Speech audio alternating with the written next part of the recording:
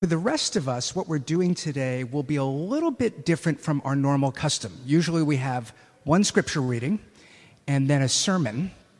And what we are doing today is looking at a much larger portion of scripture than we normally look at. So rather than simply reading it and then having a sermon on one text, I'm going to read sections. I'm going to read a portion of the passage and then discuss it, and then read the next section because we're going to cover 2.5 chapters. We're doing this because this particular story is central in the Joseph story. And while it would be certainly worth taking 6 or 7 weeks to go through the details because there's so much great stuff here, seeing how it all unfolds in this moment, I think, is valuable enough that that's the approach that we're going to take. So we're looking at the Joseph story this year, and we're calling them the Joseph stories because they're not just about him, but they're about his family, about Jacob and Judah and these others. And we're looking at Joseph, one reason, it's just a great story.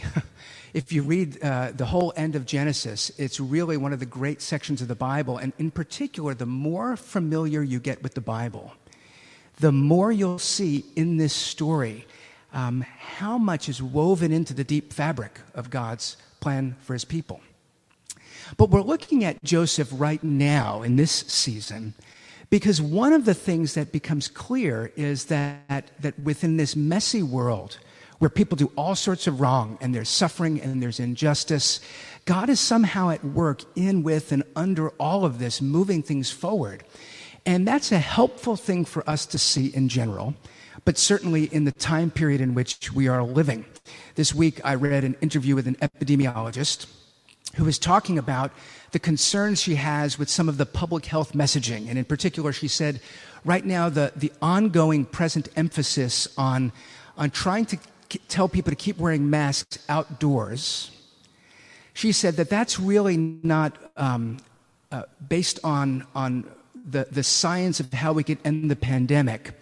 But she said it's based on social realities, which is people feel they need to do something, and they feel their lives are outside of control. So if I could put on a mask, and if I go out and everybody else is masked, it feels safer. And what she's saying, her thing was, well, actually, maybe we should prioritize elsewhere. What I was interested in is her honing in on what we're feeling. We're feeling like we don't know what to do, and we're feeling unsafe. And so this season, this last 14, 16 months, has been a season where we've felt in new ways that we don't understand what we thought we once understood, and the things we disagree on, there's a lot more now at stake with our disagreements. But perhaps even more than that, we feel vulnerable in a way that we're in control of so little. Whether or not we can go to do whatever we would normally do, we no longer have permission to do. That's been part of this year. The Joseph story reminds us that the Bible tells us, well, we never know all that we're supposed to know, and we are never really in control of things. But we can go out into the world, to this messy, scary world, if we understand that God is with us. There's a theology that enables us to exist knowing the limits of what we can do and what we can understand, and yet still live properly. And so the Joseph story helps us with that. So today I'm going to begin with chapter 43, verse 1, and I'm going to read the first 14 verses as our first reading. Let's go to the passage. Now the famine was severe in the land, and when they had eaten the grain that they had brought from Egypt, their father said to them, "Go again, buy us a little food." But Judah said to him, "The man solemnly warned us, saying, 'You shall not see my face unless your brother is with you.' If you will send our brother with us, we will go down and buy you food. But if you will not send him, we will not go down, for the man said to us, 'You shall not see my face unless your brother is with you.' Israel said, 'Why did you treat me so badly as to tell the man that you had another brother?' They replied, 'The man questioned us carefully about ourselves and our kindred, saying, "Is your father still alive? Do you have another brother?" What we told him was an answer to these questions. Could we in any way know that he would say, "Bring your brother down"?" And Judah said to Israel his father, "Send the boy with me, and we will arise and go, that we may live and not die, both we and you and also our little ones. I will be a pledge of his safety. From my hand you shall require him. If I do not bring him back to you and set him before you, then let me bear the blame forever. If we had not delayed, we would now have returned twice." Then their father Israel said to them, "If it must be so, then do this. And take some of the choice fruits of the land in your bags and carry a present down to the man, a little balm and a little honey, gum, myrrh, pistachio nuts, and almonds. Take double the money with you. Carry back with you the money that was returned in the mouth of your sacks. Perhaps it was an oversight. Take also your brother. And arise, go again to the man. May God Almighty grant you mercy before the man. And may he send back your brother and Benjamin. And as for me, if I am bereaved of my children, I am bereaved." We're in a section where things are stuck. Joseph is in Egypt demanding that his brother come to him. Jacob is in Canaan demanding that Benjamin stay with him. Benjamin doesn't know Joseph is alive. And so there's this situation that's not moving forward in the famine, that the family is starving because Jacob is insisting that Benjamin stays. And we get stuck like this all the time when we have some kind of attachment. We probably most experience it in the details of life, like when we have to clean our cluttered place. And we just don't have the time to get to cleaning. And we think that the main thing is, if only I had the time, and then so finally you find the time, you schedule the time, I'm going to take 3 hours to clean my apartment. Because you know what you need to do? You just need to get rid of stuff. That's the answer for clutter. And you pick something up and you say, well, I'm going to get rid of this, except it does remind me of that time. And so let me put that for now in the keep pile. And I'll get rid of this, except that I know I'll probably need it, or in case I do, it would be a shame to have to buy it again. So let me put that in this pile. And before you know it, you haven't really solved your clutter problem, because the clutter problem is not a scheduling problem, but a being stuck because of certain attachments. And you need somebody to come through and say, if what you really want is a memory, take a photo and get rid of the object. And here's a question about that thing you may need again. Are you ever going to need to charge your Palm Pilot? There's a good chance that if you get rid of it, you need to buy it. Just buy it again, but don't hold on to it. And so we do that with our stuff, but we do that with everything. How often bitterness is because we are not willing to let go of some attachment to the past. It just seems wrong to let it go. I don't want to be an angry person. I don't want to be a miserable person. I want to be free. But I don't want to forgive this person in my heart, and so then we're stuck. Benjamin is this beloved son of Israel, whose name is Jacob. It's interesting they call him Israel here, his identity as the father of this nation. And Jacob is stuck because he's afraid of what will happen to Benjamin. It's a bit irrational, actually, in that he was willing to send his 10 sons to Egypt. Now Simeon is in prison, being held until Benjamin comes. So in terms of the facts, Jacob knows that Simeon is going to remain in prison until Benjamin comes. They're 2 years into the famine. We, the reader, and Joseph knows the famine will go on another 5 years. Jacob doesn't know that, but he knows they're starting to starve. And unless they go to Egypt, there's no help. But he's stuck in his fear. Now, what may be helpful for you to know is Benjamin at this time is probably around 37 years old. So it would make sense if he was a 5-year-old and Jacob was saying, I want him to stay with me. But at this point, he doesn't want his 37-year-old boy going to Egypt with the other brothers, the other 9 brothers, just in case something happens. Well, we know something's happened to Simeon. We know that we're all dying, and so Judah steps up. And that's significant. In this story, we've already met Judah in Genesis 38. He plays an important role throughout this, because as you follow the book of Genesis through the Bible and you're watching the sons of Jacob, Joseph is very important, but ultimately the story is going to follow the sons of Judah. And so here's an example of him stepping up to be the leader of this family. And he reasons with his father, which is to say, we could have been back twice at this point. And now it's not just us that are starving, but our children. And so you're concerned with your son? Well, what about our sons and daughters? And so he reasons with him, showing him that it's worth taking the risk. But he also does something very important, which sets a trajectory. He steps forward and says, I am going to take responsibility for Benjamin. Hold me accountable, his life for my life.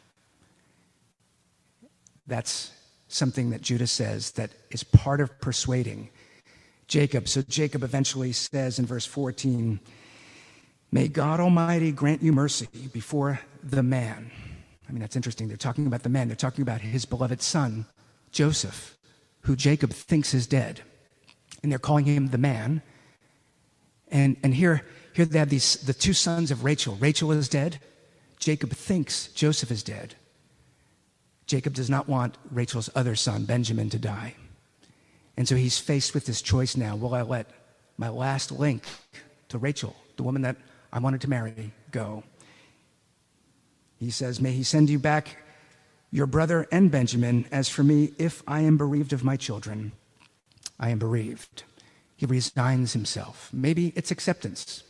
I don't know what it is, but his theology behind it. What do you do when you feel powerless? Because that's how he feels. He's afraid. If I send my son, once he's gone, there's no telling what will happen. Well, he makes the choice to send him, but he says, "May God Almighty grant you mercy." That theme of mercy.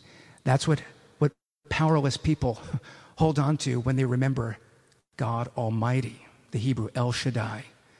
Here he is recognizing, I need to release Benjamin so we don't stay stuck in poverty.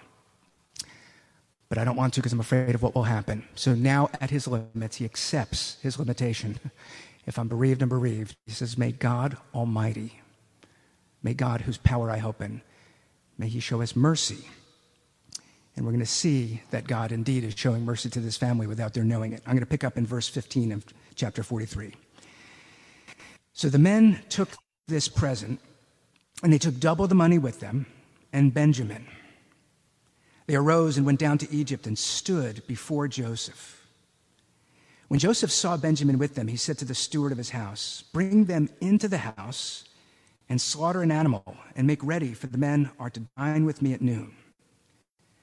The man did as Joseph told him and brought the men to Joseph's house. And the men were afraid because they were brought to Joseph's house, and they said, "It is because of the money which was replaced in our sacks the first time that we are brought in, so that he may assault us and fall upon us to make us servants and seize our donkeys." So they went up to the steward of Joseph's house and spoke with him at the door of the house and said, "Oh, my lord, we came down the first time to buy food, and when we came to the lodging place, we opened our sacks, and there was each man's money in the mouth of his sack, our money in full weight. So we have brought it again with us, and we have brought other money down with us to buy food. We do not know who put our money in our sacks." He replied, "Peace to you, do not be afraid. Your God and the God of your father has put treasure in your sacks for you. I received your money." Then he brought Simeon out to them. And when the man brought the men into Joseph's house and given them water, and they had washed their feet, and when he had given their donkeys fodder, they prepared the present for Joseph's coming at noon, for they heard that they should eat bread there. When Joseph came home, they brought into the house to him the present they had with them and bowed down to him, to the ground. And he inquired about their welfare and said, "Is your father well? The old man of whom you spoke, is he still alive?" And they said, "Your servant, our father, is well. He is still alive." And they bowed their heads and prostrated themselves. And he lifted up his eyes and he saw his brother Benjamin, his mother's son, and said, "Is this your youngest brother of whom you spoke to me? God be gracious to you, my son." And then Joseph hurried out, for his compassion grew warm for his brother, and he sought a place to weep. And he entered his chamber, and he wept there.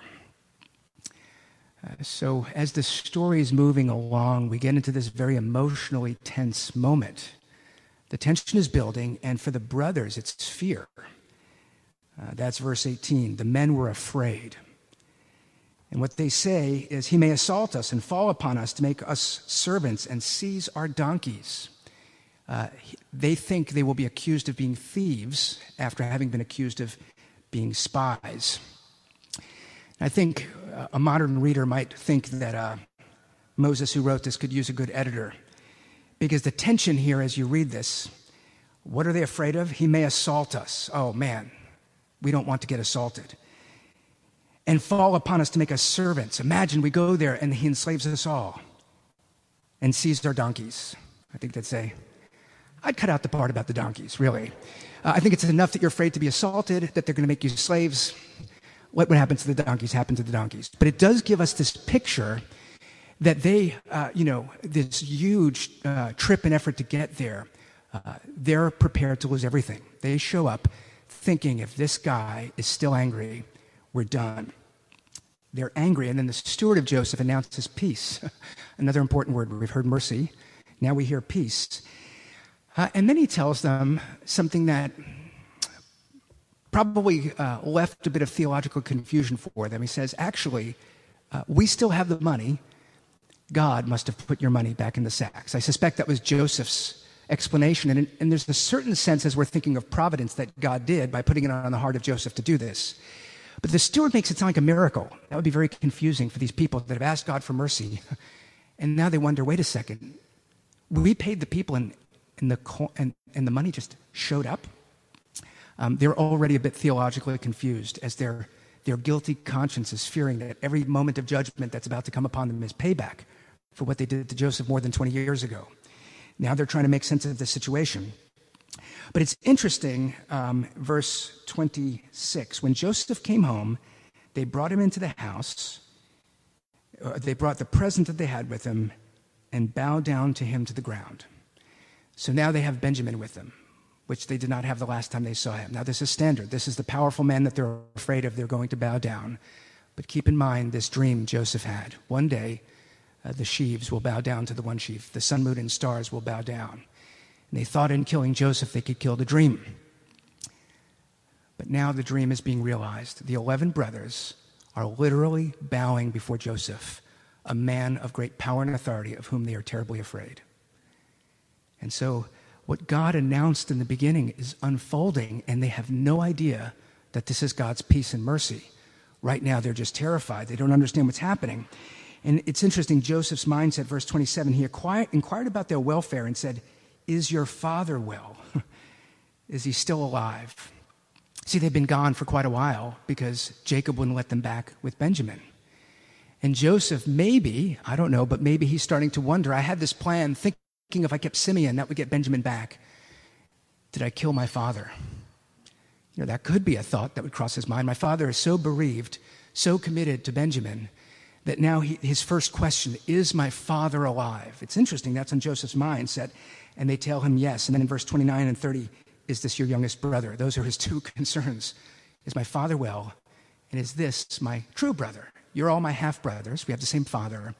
But there are 4 different women, 4 different mothers. Only Benjamin and I are the children of Rachel.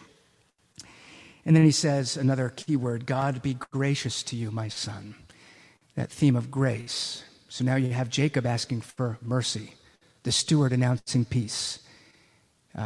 When we're powerless, we want mercy. Joseph, from a position of power, shows himself gracious. He wishes grace upon Benjamin, and Joseph turns, his compassion grew.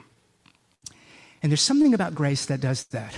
Whatever Joseph's plan was, whatever facade he thought he was going to keep and maybe still abuse and mistreat his brothers, he announces grace upon Benjamin. And as he announces it, there's something that seems to be a spirit of grace that wells up in him, and that it's described as his compassion, that he needs to leave because he's so overwhelmed at what's happening that he needs to leave to weep. And so the tension is building, and let's pick up the story once Joseph returns. Chapter 43, verse 31. Speaking of Joseph, then he washed his face and came out, and controlling himself, he said, serve the food. They served him by himself and them by themselves, and the Egyptians ate with him by themselves because the Egyptians could not eat with the Hebrews, for that is an abomination to the Egyptians. And they sat before him, the firstborn according to his birthright, and the youngest according to his youth. And the men looked at one another in amazement. Portions were taken to them from Joseph's table, but Benjamin's portion was 5 times as much as any of theirs. And they drank and were merry with them.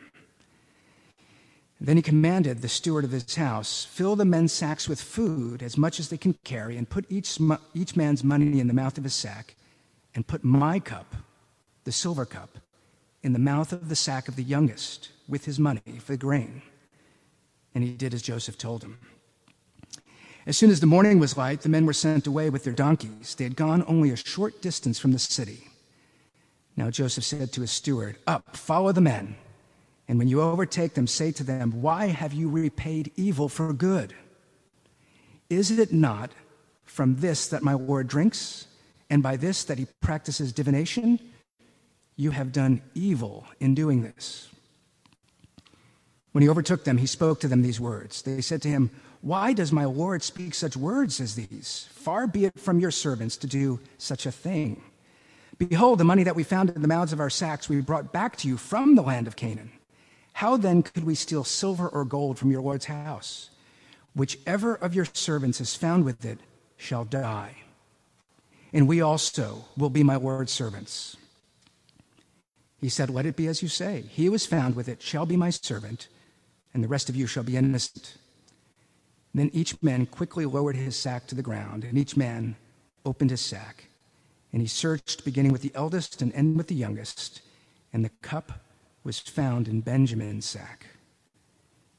Then they tore their clothes, and every man loaded his donkey, and they returned to the city." So you can see the story turning around. The last chapter, they went to Joseph's house, terrified something would happen. And what relief that they were greeted with a banquet. And now they left with Simeon and with Benjamin and with food and with money. What joy, until the steward shows up and says, "Wait a second. Why did you take my master's cup?" And some people think that in this story, Joseph is laying out a test. That's very possible. We don't know what Joseph was thinking. But if he's testing them to find out, have my brothers changed? Have they grown? Are they still the same guys who sold me into slavery and plotted to kill me? He would be doing so, testing not just their moral character, but their attitude towards the children of Rachel. Because after all, Jacob's goal from the very beginning was to marry Rachel. And then the story gets more complicated. And one of the reasons that they hate Joseph is because Jacob so loved Rachel and his, quote, firstborn. Of course, Reuben is the firstborn. There were many born before Joseph, but Joseph is the firstborn to Rachel. It would make sense that Joseph would say, well, they think I'm dead. Are they now still so resentful of my mother and my father's love for her that they would come for Simeon but not care about Benjamin? And so it looks like he might be feeling them out. Is it still the sons of Rachel against the sons of Leah and the other concubines? And we find out, in fact, that the brothers pass the test. They treat Benjamin as one of their own.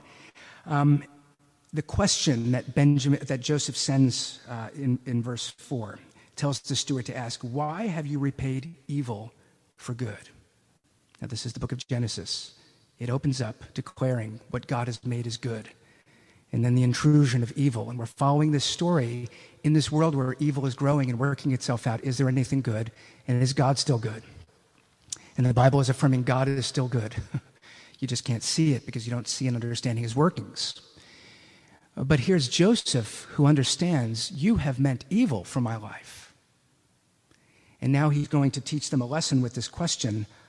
You came to my house and I gave you a banquet, and now you steal my cup. Why have you repaid my good with evil? But of course, where the story is going is Joseph is going to repay their evil with good. That's what makes this a redemptive story. That Joseph does something in the character of God that resolves everything. But there's this moment that is significant in a culture where what you say matters, where the brothers are convinced they're being falsely accused, there's a mistake. And so in order to show that they would never steal, in verse 9, when they're threatened, whichever of your servants is found with it, not that they threaten, what they proclaim to the steward is, whichever of your servants is found with it shall die, and we also will be my Lord's servants. That's how they're convinced they were that they were being falsely accused. If any of us has this cup, let that person die and the rest of them become slaves. And then in verse 12, the cup was found in Benjamin's sack. And as we look at how Genesis is redeeming these stories and these families, you go back and you realize there are echoes of the lives of the patriarchs being played out in these cyclical kind of stories where what is the story here? Well, the announcement that there will be 7 years of plenty and then 7 years of famine. We go back to a story where Jacob sees Rachel and he loves her and wants to marry her. And Laban, Rachel's father, says, if you work for me for 7 years, you will get Rachel. And he does so. And he loves her so much it seems worth it, except that he's tricked that Laban sends him into Leah. He consummates his marriage with Leah and then finds out that he is not with Rachel, the woman he loves, and agrees to work an additional 7 years for Rachel. So Jacob has been through this 14-year process and then another 6 years managing the livestock, and then he decides, we're getting out of here. So Jacob takes Rachel, Leah, the concubines, their children, and they flee. And Laban goes after them and catches up and says, what are you doing? Why are you leaving with my grandchildren, with my daughters, with my livestock? And why did you steal my household gods? And Jacob says, these are my wives. These are our livestock. I have the right to it. But what on earth are you talking about, your household gods? If any one of us has one of your gods, let that person die. And Laban searches and never finds anything.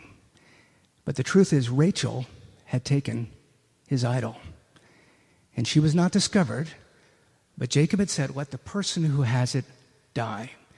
Now, it's not that his words have the power to affect that reality, but you read through the next stories, and Rachel, having given birth to Joseph, is pregnant.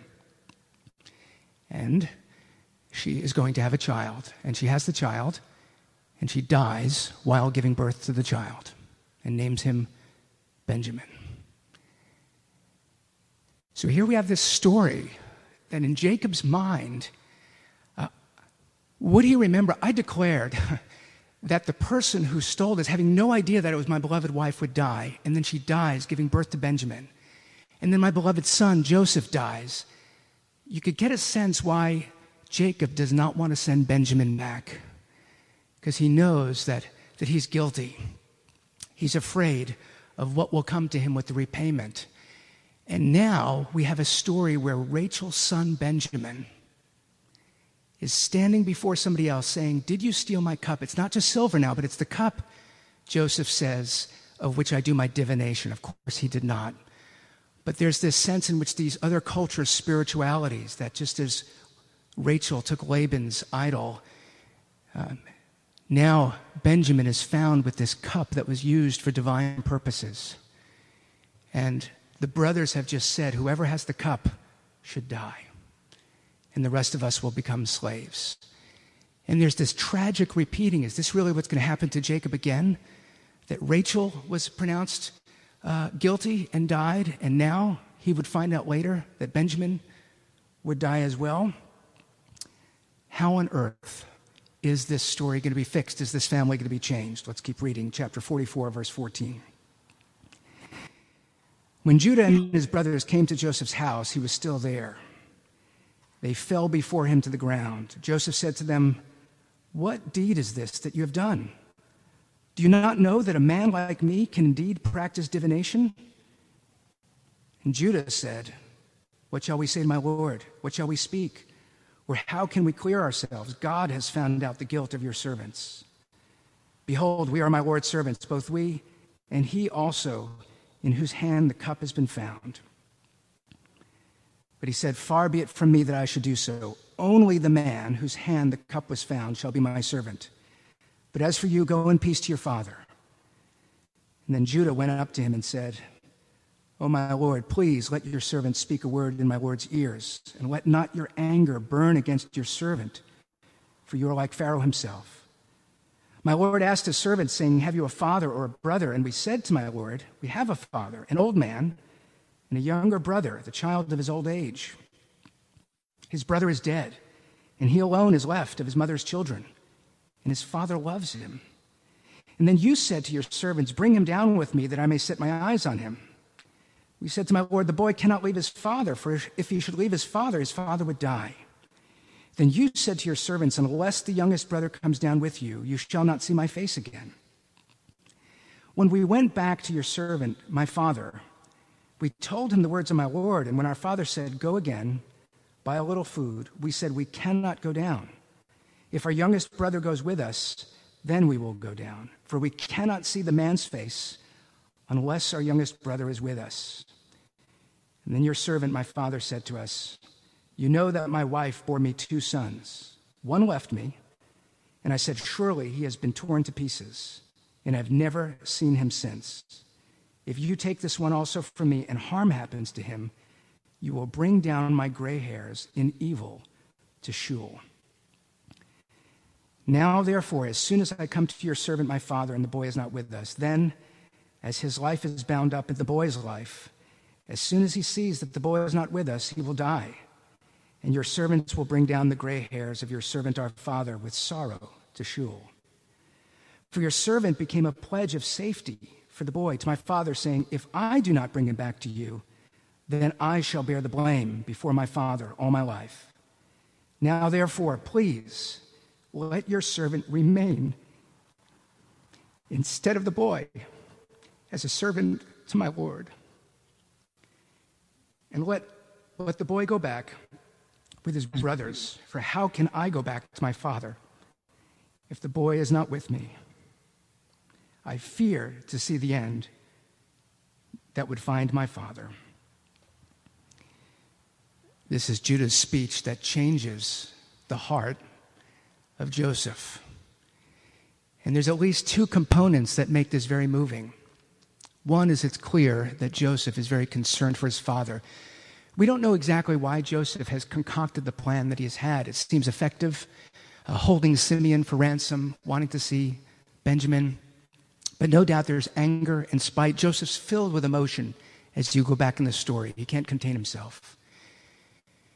And what he did may seem justified, but now as Judah is speaking, having no idea that this, when he's talking about his father, he's talking about the man's father, he makes clear to Joseph, Joseph, in his desperation to see Benjamin, has put his own father at risk. And that would no doubt have been convicting.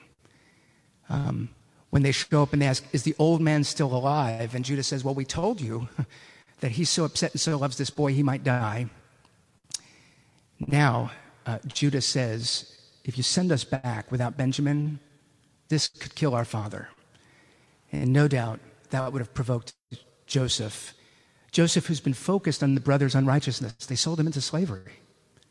But now Joseph, who would have said, but here I created this game, and I might have killed my own father, caused a heart attack on this grieving man who still is not over my mother or over me.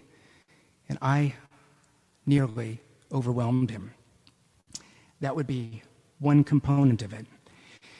But the other component that I think winds up being so central in this story that must have changed Joseph's heart. Remember, Reuben, the firstborn, was the one who sought to spare Joseph when the brothers plotted to kill him, saying, why don't we drop him in a ditch?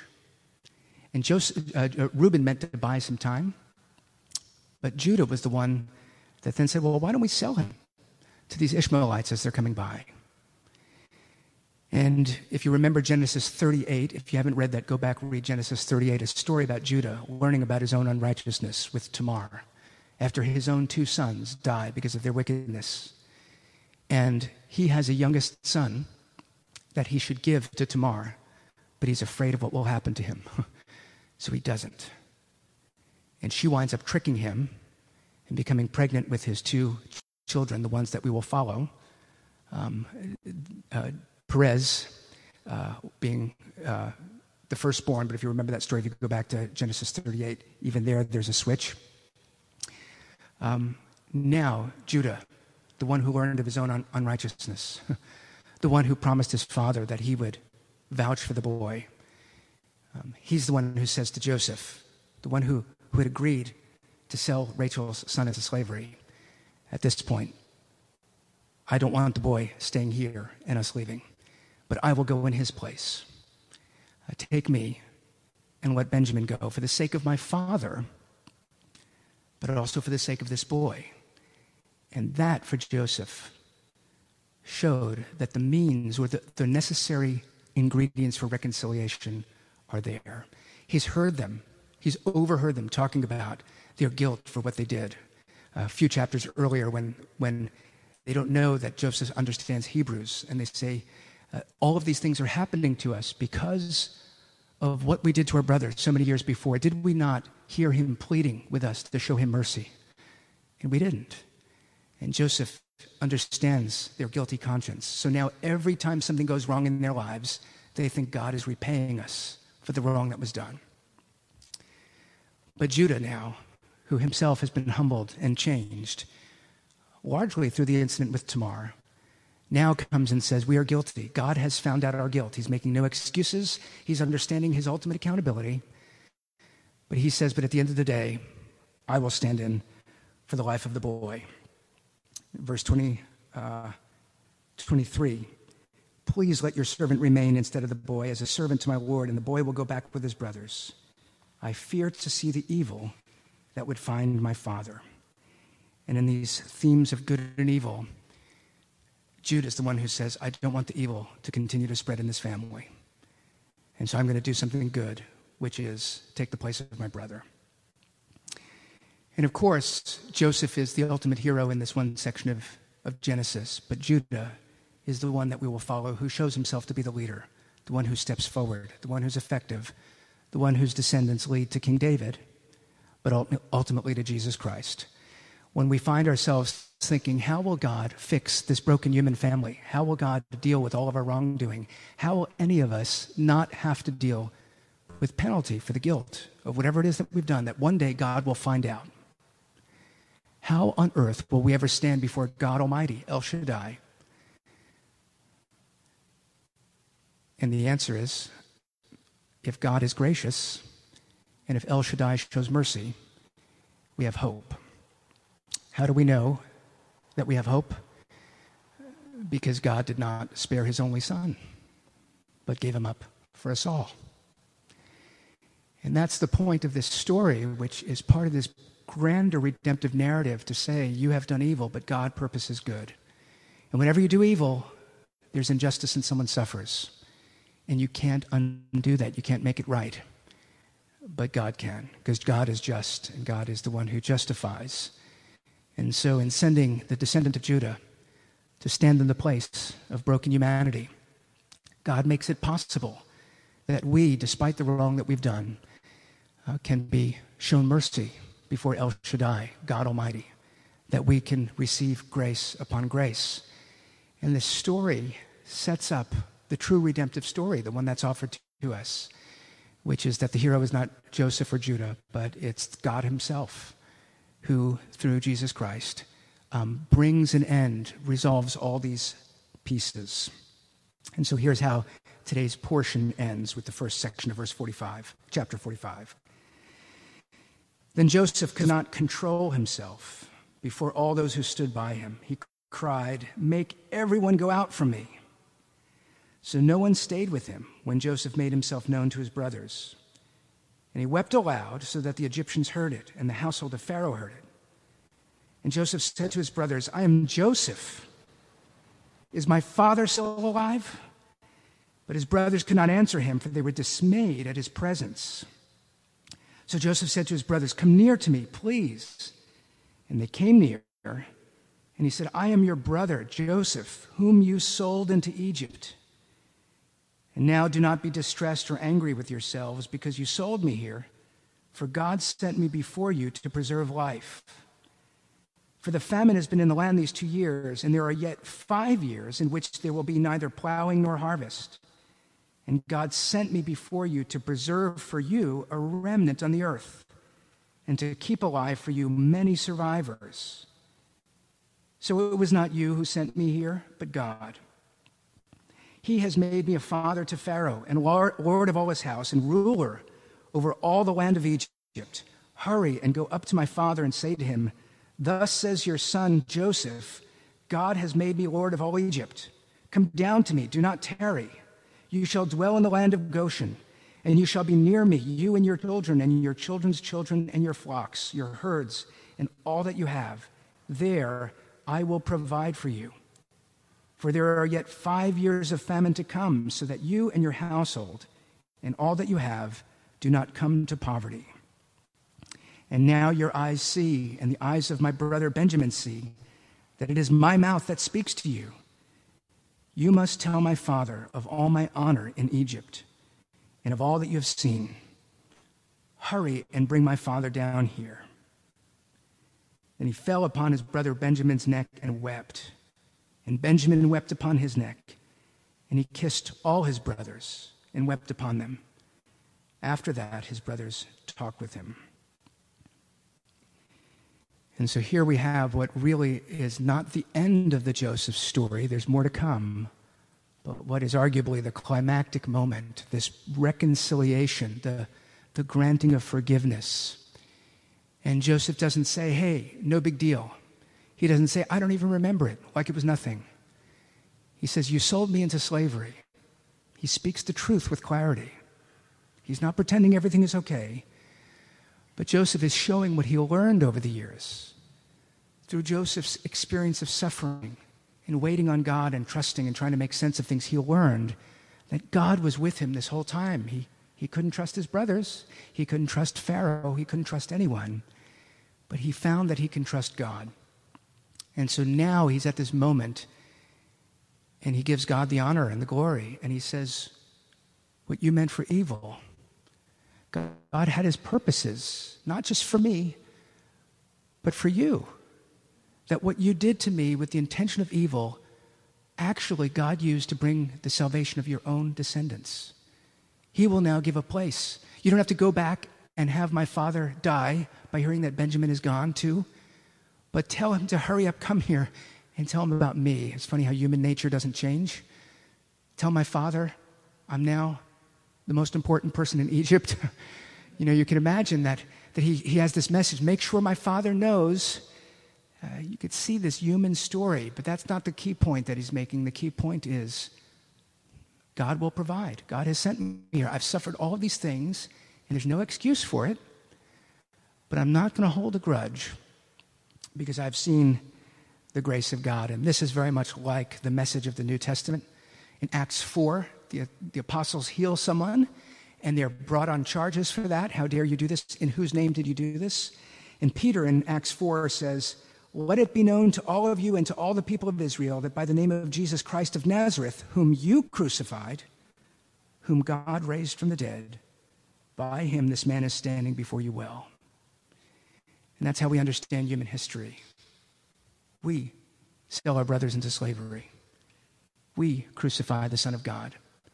We do all of these things, and we walk around with guilt, waiting one day for the reckoning. When will God Almighty find it out and repay me? And what Peter says is, you meant this, but God raised him up. And now in his name, God is turning things around. He's redeeming. He's healing the diseased and the afflicted. He's casting out demons. He's announcing good news to the poor. What you meant for evil, God has been working in and through and under to show that only God is the one who works thoroughly for good. And so we have that in this story, that by the end of the story, those last verses, Joseph is with Benjamin again. There's no grudge there. He's just grateful for the injustice that he and Benjamin suffered. But it ends in verse 15 with him kissing all of the brothers. And the brothers, utterly dismayed, having no idea what to make of the fact that they're now standing before Joseph. The dream is being realized. And there's fear. We find this later when Jacob dies. It's still in the back of their minds. One day Joseph will get his revenge. They don't yet understand grace. Joseph really believes God sent him ahead for their salvation. And so the fearful sinner is told that there is mercy.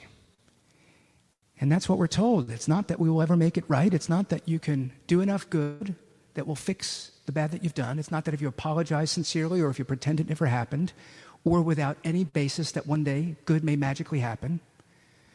We're told that whatever we have meant and whatever we have done, God sent Jesus ahead of us so that when the day of reckoning comes, we will receive mercy, not because of the good we did, but we will also not receive condemnation because of the evil we did.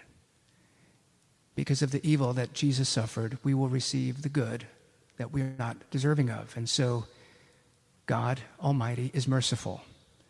God shows grace. God announces peace. That is our hope. And that hope then changes our understanding. And so that's what this passage is about. God's providence, God at work in the world. God has been at work these last 14, 18 months during COVID and all of the terrible things that have brought out in terms of exposing through our social divisions the evil that resides in our hearts, the deep roots that our sin has. And yet somehow we are a people that are called to live a different narrative, to believe that there is mercy and that there is grace. And so here's some things we learn. One is your choices matter. The brothers are forgiven. So could they say then it was no big deal?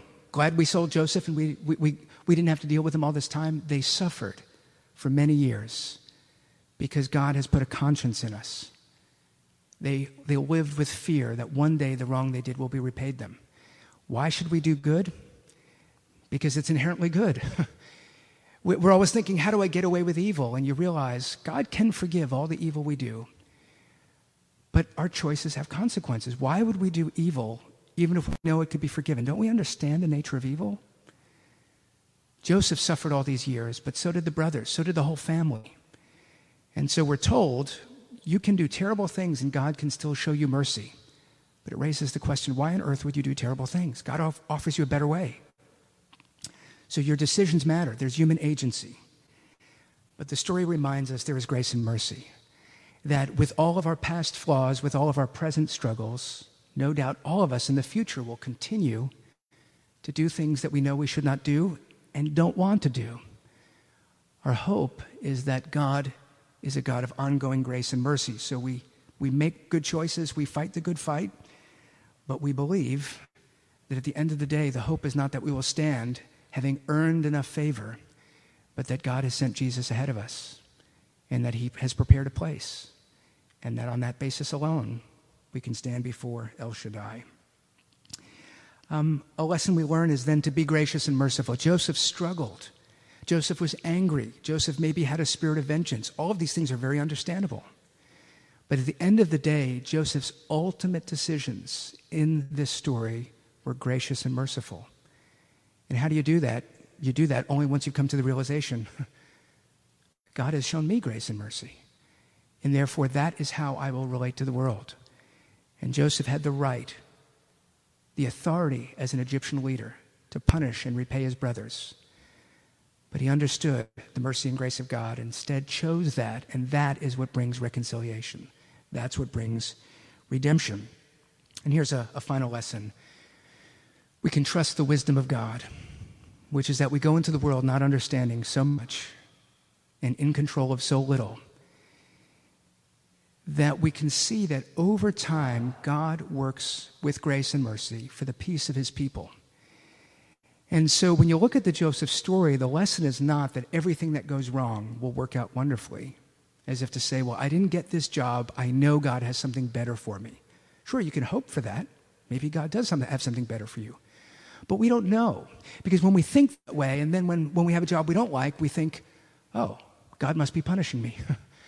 Because we think in the short term, where for Joseph, things worked out remarkably. All of these terrible things led to his being the head of Egypt, the savior of his brothers. But keep in mind, he was sold into slavery. He sat in prison. It's not like when he was sold into slavery, he thought, God must have some better purpose for my life. Because if he was thinking that, then when he was put in prison in Egypt, he would have thought, well, maybe God doesn't. But God did. And that's the thing. Maybe our current failures are because God has something much better in store in exactly the areas we're failing. We can hope that. God is that good.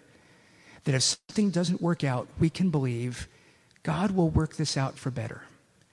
But it does take a certain amount of patience because it may get worse before it gets better. We're told not that every thread in our life is for our ultimate good, which is to say, whatever your interests are, my relationships currently failing, but one day will be great. My work currently failing, one day will be great. My health currently failing, one day will be great. Possibly, God can do all of those things in your life. But what we know is, while it doesn't appear that God is doing that, God has still gone before you so that the outcome of your life and all of these things, so your story may be that you never had the career success you wanted, but you have a share in the kingdom of heaven. Your story may be that you were never the most popular person as you dreamed of being, but you're in the presence of Christ. And I know that that sounds so far off and distant, but it's the kind of thing that Joseph seemed to have had with him, that he saw as things were unfolding, God's wisdom at work, that all these terrible things are happening. And I don't need to make excuses for them, but I'm not going to get caught up in them. I'm not going to become embittered. I'm not going to repay evil for evil. But I will see the goodness of God and believe in his wisdom, that when I look back, I will say, the Lord has been merciful to me the whole of my life. And if you're a Christian, that's what we're told. Jesus has gone before us. Not that every detail will work out exactly as you hope, but even when it doesn't, the wisdom of God is still at work in your lives, so that through Christ, God is working for the good of all who have that hope. And so it raises the question, what really is our ultimate hope? Is it that we will be successful, that we will be upright, that we will provide the means of our own reckoning? Or is it something much more sure, something much more powerful, that despite all of your failings and imperfections, that God is gracious and merciful? We know this because he sent Jesus before us to bear the guilt of our sin and to be raised for the life that we are promised will be given to us. And so if that's not your hope, understand that that is a sure hope. That allows you to go into a world where you don't understand and can't control, and believe that your life could count for something, and that you don't need to get pulled into the evil, but you can do better. And if that is your hope, it will be tested. Again and again, you'll find yourself thinking, I have no idea how this is going to work out. And we're called to patience. God has gone before us. And don't trust yourself. Don't trust the people around you. Don't trust what you know and what you've seen and experienced. But trust the Lord Jesus Christ, who's gracious and merciful. If that is our hope, then we could go back out into a world that's still intent on doing evil and saying we are going to be merciful and gracious, because that's our reality. That's what we know. If that's what God did for us, that's what we're going to still do. And so if you're stuck, if you're stuck because you're afraid to do the next thing, don't live a risky, careless life. But if you're being a bit irrational, exercise faith. God will bless your work. That doesn't mean you'll be successful in all you do, but it means your life will have been worth having lived. And that's pretty good as we then go back into the details. Let me pray for us. Our Father, we are indeed a people who know so little, who can control far less than we desire.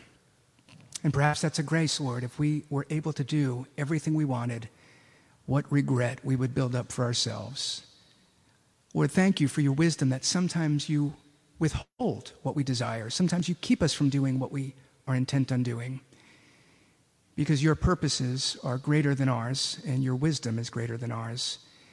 And so, Lord, we submit ourselves to you, El Shaddai, God Almighty, merciful and gracious, a God who gives peace where it's not deserved or earned, simply because you are generous.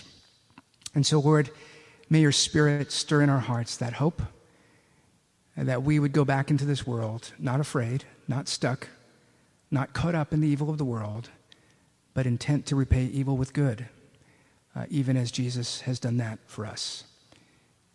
Grant us the fullness of your Spirit this week to see what you are doing, that we would make good choices, choices that honor you, choices that reflect the hope that we have for ourselves. We pray this in Jesus' name.